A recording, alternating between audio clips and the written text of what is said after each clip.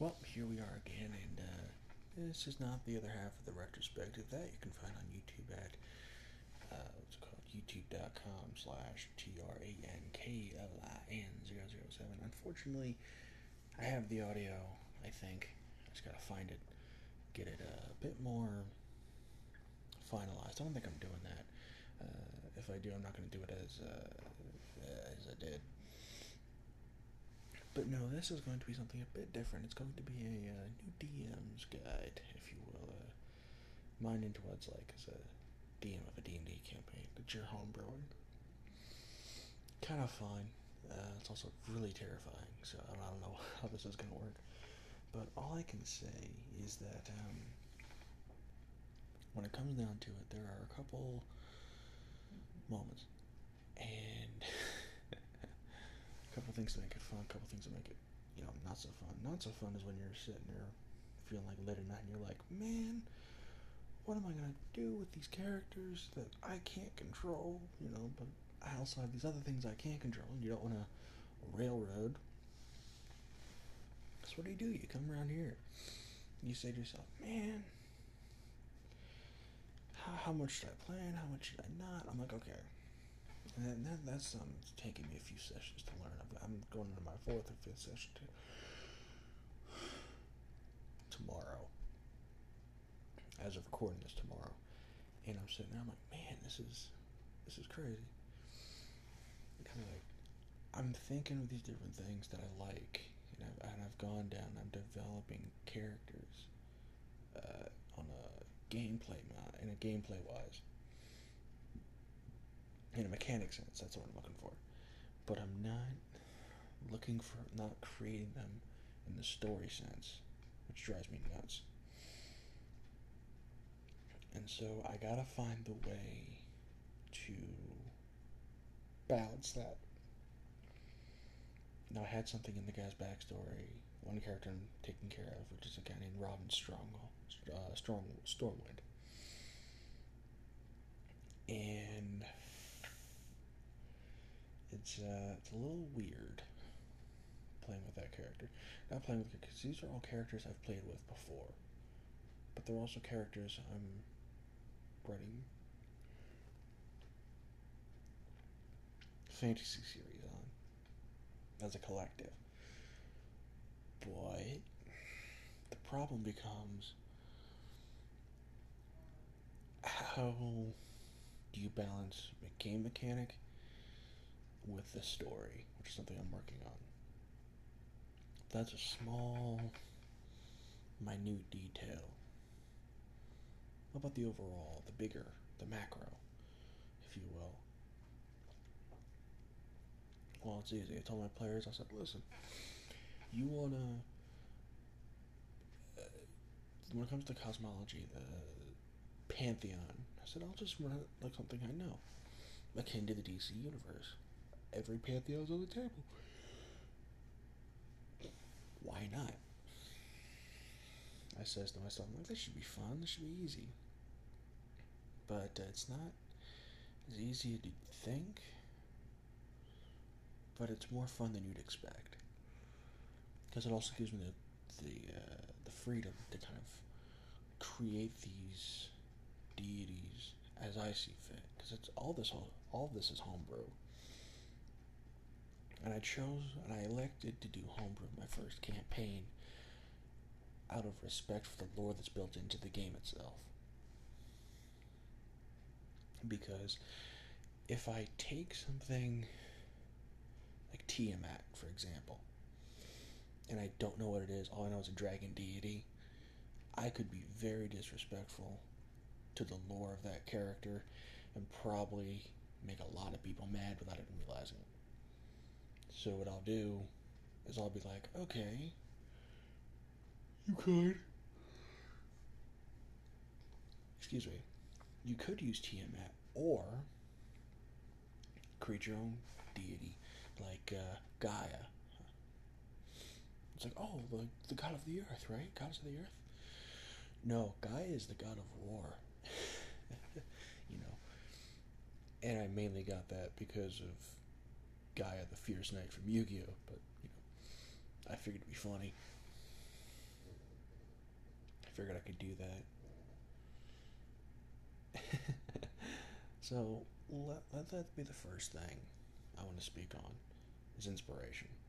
Not the game mechanic inspiration, but the inspiration for your world. What stories do you want to write? What stories do you want to tell? Because that itself means more than any boss encounter that you could come up with. More than any wondrous place you can imagine and describe to your players. What can hook them is the story. If you can't get your own story right, this is just how I feel as a new DM. If you can't get your story like intriguing for your character, for your players, they may not hang around. Sure, some people just want to lob heads off. Some people just want to be a barbarian and just, kill things with a sword. Cool, works. Other people want to be invested in their characters. Cool. That works too. But ask your players what they're looking for in a game before you start world building. And if you're starting with a small campaign, like I'm running one right now with only 2-player characters, with only 2 players. I would, if I'd known about this machination in the game earlier, I would have said, hey, it's only the 2 of you right now. Y'all can play a second character if you want to. But we're like 4 sessions in, and I don't want to throw that on them because to me it feels like I'm making them do more work just to play my game. And I'm like, nah, you got your one character. I have plenty of NPCs I can just come up with and pull out of my butt, which is what I've been doing. And it works. The first session, sitting behind the DM screen, if you will, it was cool because I was able to interact with the players, interact with the characters on a fundamental level to where even I became enamored in the game, which is so much fun. And the fact I can make my players laugh and make them think is the most important thing for me. Do you want to make them sweat? Yeah, but not when they're like level 3 and you have literally forgotten to give them a level since the beginning of the game. And we're like going to be in our 5th session, I believe, which makes me a little nervous as to what's going to happen. But also, don't be afraid to just throw. If you have a map detailed for anything, like a detailed map for like a mine in a mountain, don't be afraid to give them a boost and say, yeah, there's a catwalk in the mine, where the managers walk through, just oversee the place, see if the people are working, etc., etc. Because there's an office that's built into the side of the mountain. So if you have that logic built in already, there you go. You can make it work that in that instance, which is what I did for I think this first or second session. Because the first session was character creation, which in retrospect, make your session 0 about the player characters and not about the players, not the characters playing in the game. No, that came out wrong. Let's try that again. Let your session 0 be your character, have your players crafting their characters and not your players interacting with the game. Because that was it for me. I had half of it started in a haphazard way. It felt bum rushed and everything else.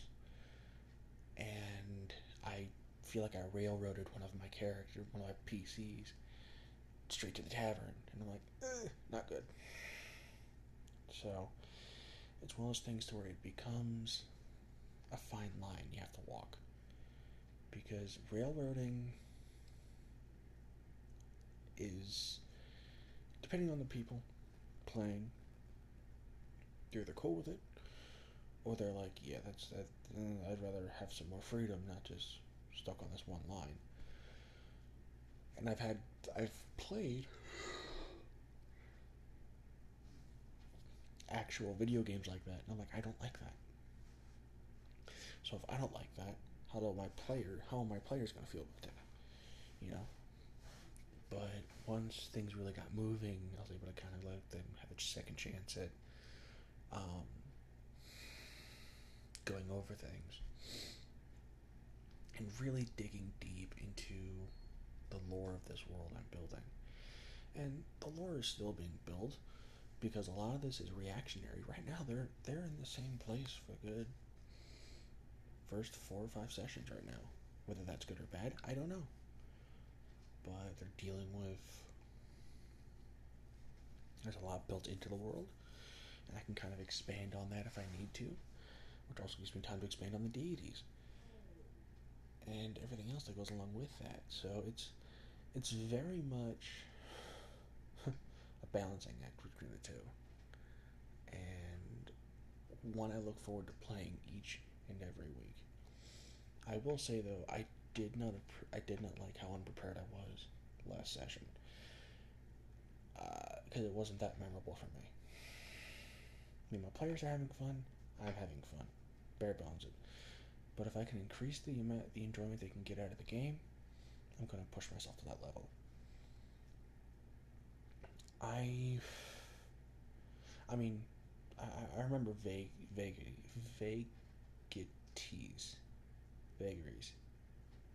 I vaguely remember what happened last week. And last week was, um,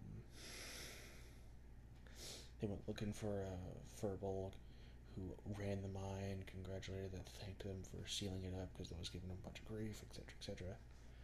And,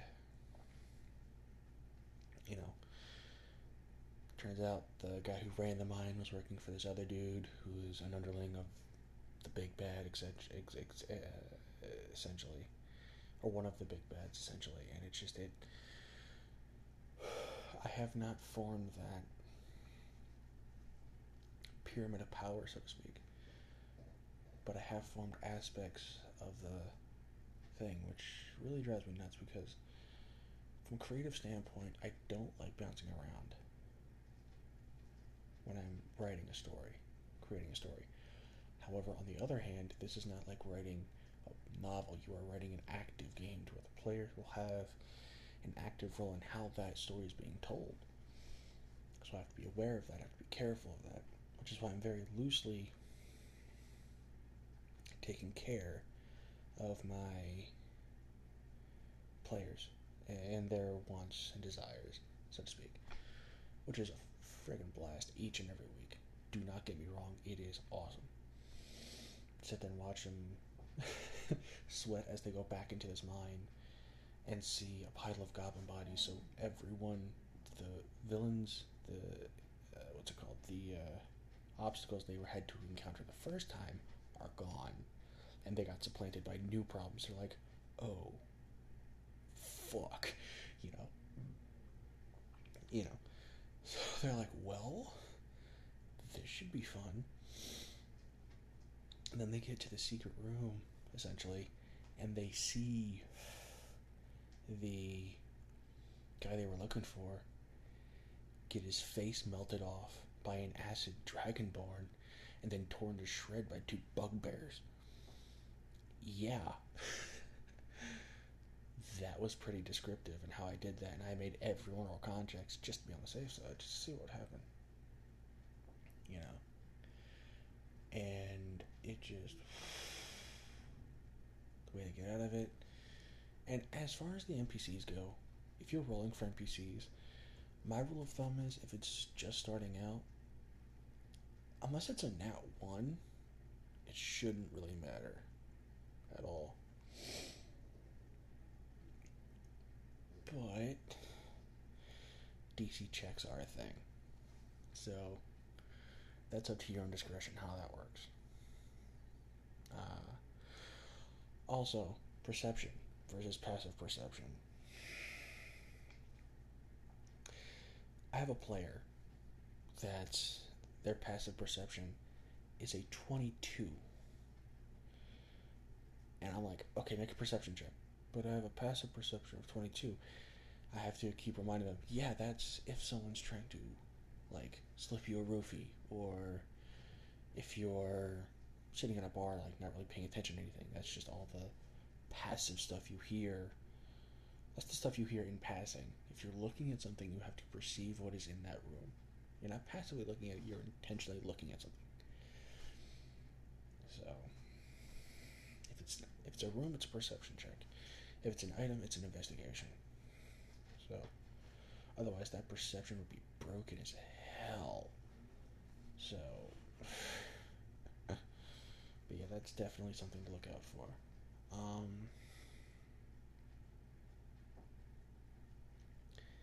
It was just fun, and actually, I finally went back and I made a session this week, and I'll kind of report back or record another episode afterwards, and kind of let everyone know how everything went. And maybe it'll be an ongoing thing every Sunday or Monday. I'll record an episode how everything went as far as the campaign, kind of as a talks mock. No, that's taken.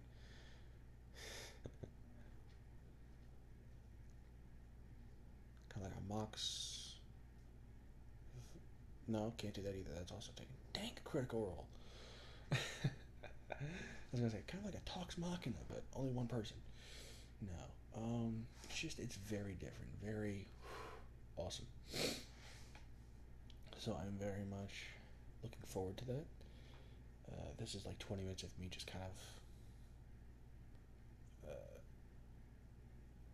train of thought speak, and it's very fun to talk about this sort of thing, because it's something I do care about, and it's something I want to kind of ease new DMs' minds in, because before I started, I was like, yeah, we're gonna run a DC D&D campaign. I had the whole story kind of mapped out. Some other stuff I want detailed, because this is a world I knew. And then I was like, everything that was running congruently on that fell straight through, and I'm like, shit. I was like, well, that's not gonna be fun. So I said, okay. Let me think about that. Let me think about that for just a moment. Cause let's get this, rolling here. Cause it was gonna be basically people were running their own camp. What it's gonna be like running their own characters. I'd send them back in time through basically the whole story was gonna be they were chasing Darkseid essentially, trying to beat back Darkseid's armies from gaining footholds in specific places in time. It would have been a short little campaign, kind of a tutorial campaign, and then it would have went into, say, a traditional D&D campaign like this, but it'd still be in the DC-ish realm. So I could kind of, work my way through it and such. That did not happen. Not like I wanted. So I said, okay, I'll try it this way. And I started a Facebook group. We do everything. We don't use Roll20 at all. They roll. They tell me what's going on. They tell me what their roles are. Beyond that, it's nothing too exciting. Nothing too particular. But it works. So I've been running with this campaign because I'm like, okay, cool. In fact, I want to see how well I can do, like what lessons I can learn from this specific campaign, and take those lessons moving forward and say, okay, I'm sorry I didn't get back to y'all, and I'm gonna go into that new one. I make a habit of making announcements before I know everything's running. While everything's fair to Medlin. And I'm like, well, that sucks. And then when things go wrong, things go sideways. I'm like, well, I'm in friggin' trouble because I could have went, well, da, da, da, da, da. But I'm like, damn. And I'm stuck holding this idea in my hand, and I'm like, I can't do anything. And then I ask a couple of my players, hey, do you want to do this? And then one of the players ends up leaving the group because there's been no activity on it whatsoever. And I'm like, I don't blame you. So, there you go. So I'm like, alright, my bad. I'll have to get back to them eventually and be like, listen, guys, I'm sorry, I'm trying to make this out, etc., etc. But I have a way this could work. But you'd have to trust me because I don't have any of the stuff I had before, like at all. But I'm working on it and I'm doing my best. But as far as that goes, you know, all that's there. I have like every now as far as resources, I have almost every D&D book I could ever need on PDF. And I got them for free. Yeah, so that severely helps as someone doing this on a budget. There are ways to get any kind of book you want for free. From first edition, from AD&D, Legends and Lore, to Tosh's Cauldron of Everything. You know, if you know the book you want, you need to look for X, Y, and Z, you can find it probably for free online. Just get a PDF reader, you're good to go. So that'll work. That's what I do for that. And then same thing with the fillable character sheets. You can edit those no problem.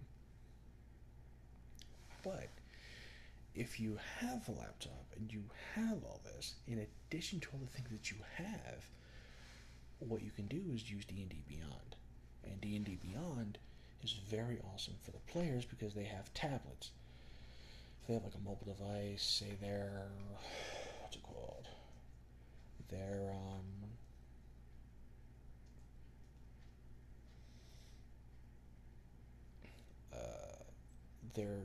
Android or Apple devices.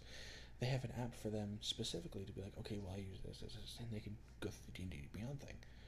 But the DM has to use the laptop to be like, okay, and kind of do things as far as I've seen. Because there is no D&D Beyond Dungeon Master app, which I'm like, okay, fine. Which is fun. So it's something we do here, or something I do here. So I'm always trying to learn, pick up new things. And when I'm watching Critical Role, or I'm watching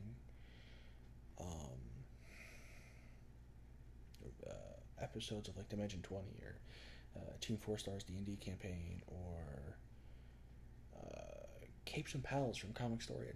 I used to always watch the players, so I got a concept of how to play the game. But now on the flip side of that, I'm picking up tips from watching the DMs run the game and how they do things. So I know, okay, there's a difference for this and this. There's this and this. And running that back has been a tremendous help. Also watching Matt Koval's running the game has been a tremendous help. You know, so I watch and I listen to a lot of different dungeon masters and the DM tips, like Geek and Sunder's DM tips, and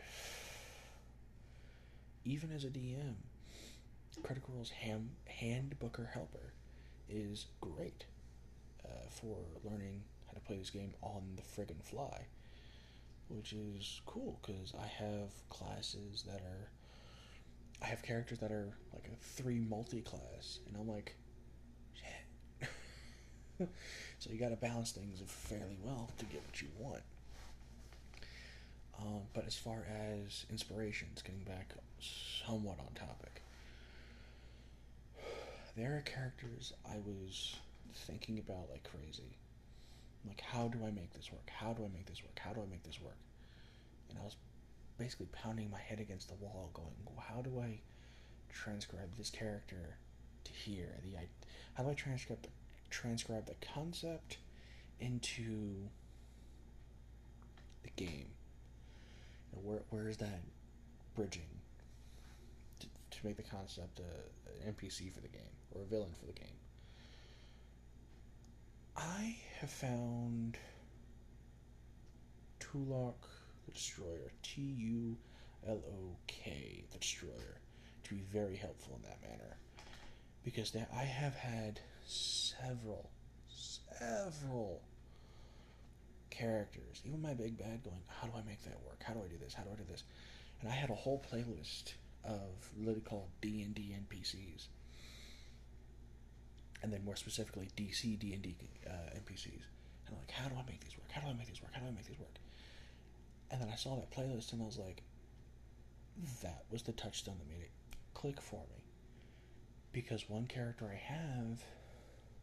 thought about it, and in my campaign right now, there is a king of this land that has outlawed magic, but yet magic is still in play for those on the other side of the law, meaning those who would break it, who would bend it to their will, and basically the bad guys are able to use it.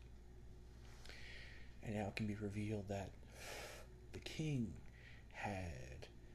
has this mystical advisor he has his own teachings of it. Like, he has his own magical abilities.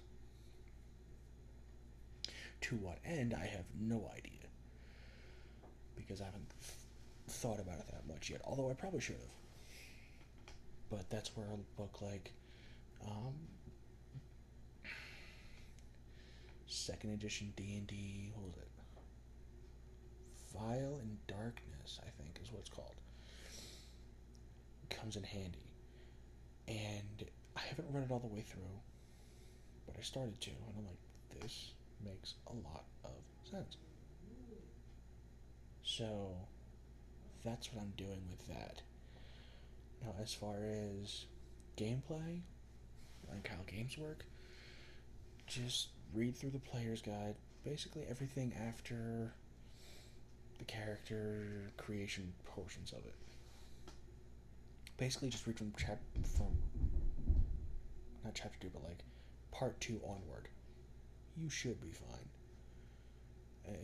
You know. And just kind of go from there and have fun with it, really. Kind of learn the mechanics of the game from the player's handbook.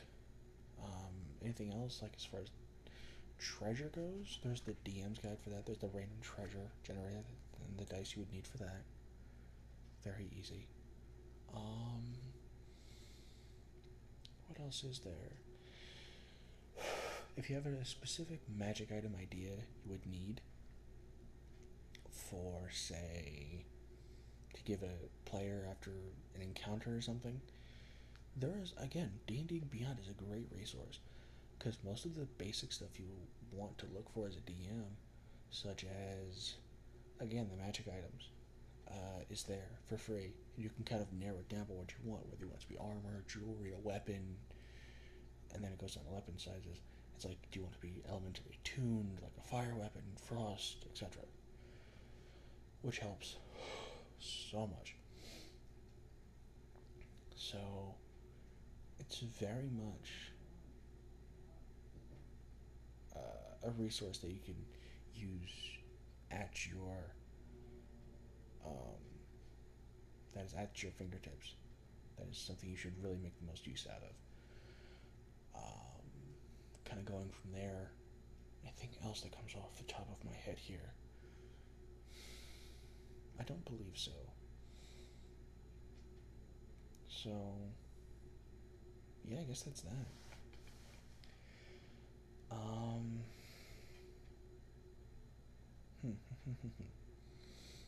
Yeah, I guess that's that. I could always make another episode about something else later. Yeah, but for this episode, I really wanted to touch on the first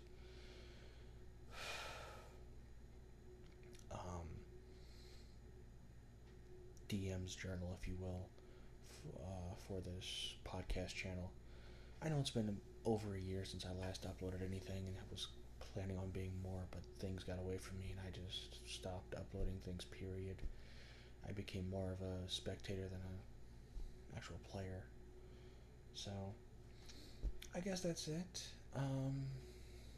Yeah, I will talk to you guys, I guess, next episode when I talk about another subject that's close to my, it's on my mind right now. But I will talk to you guys later. Peace.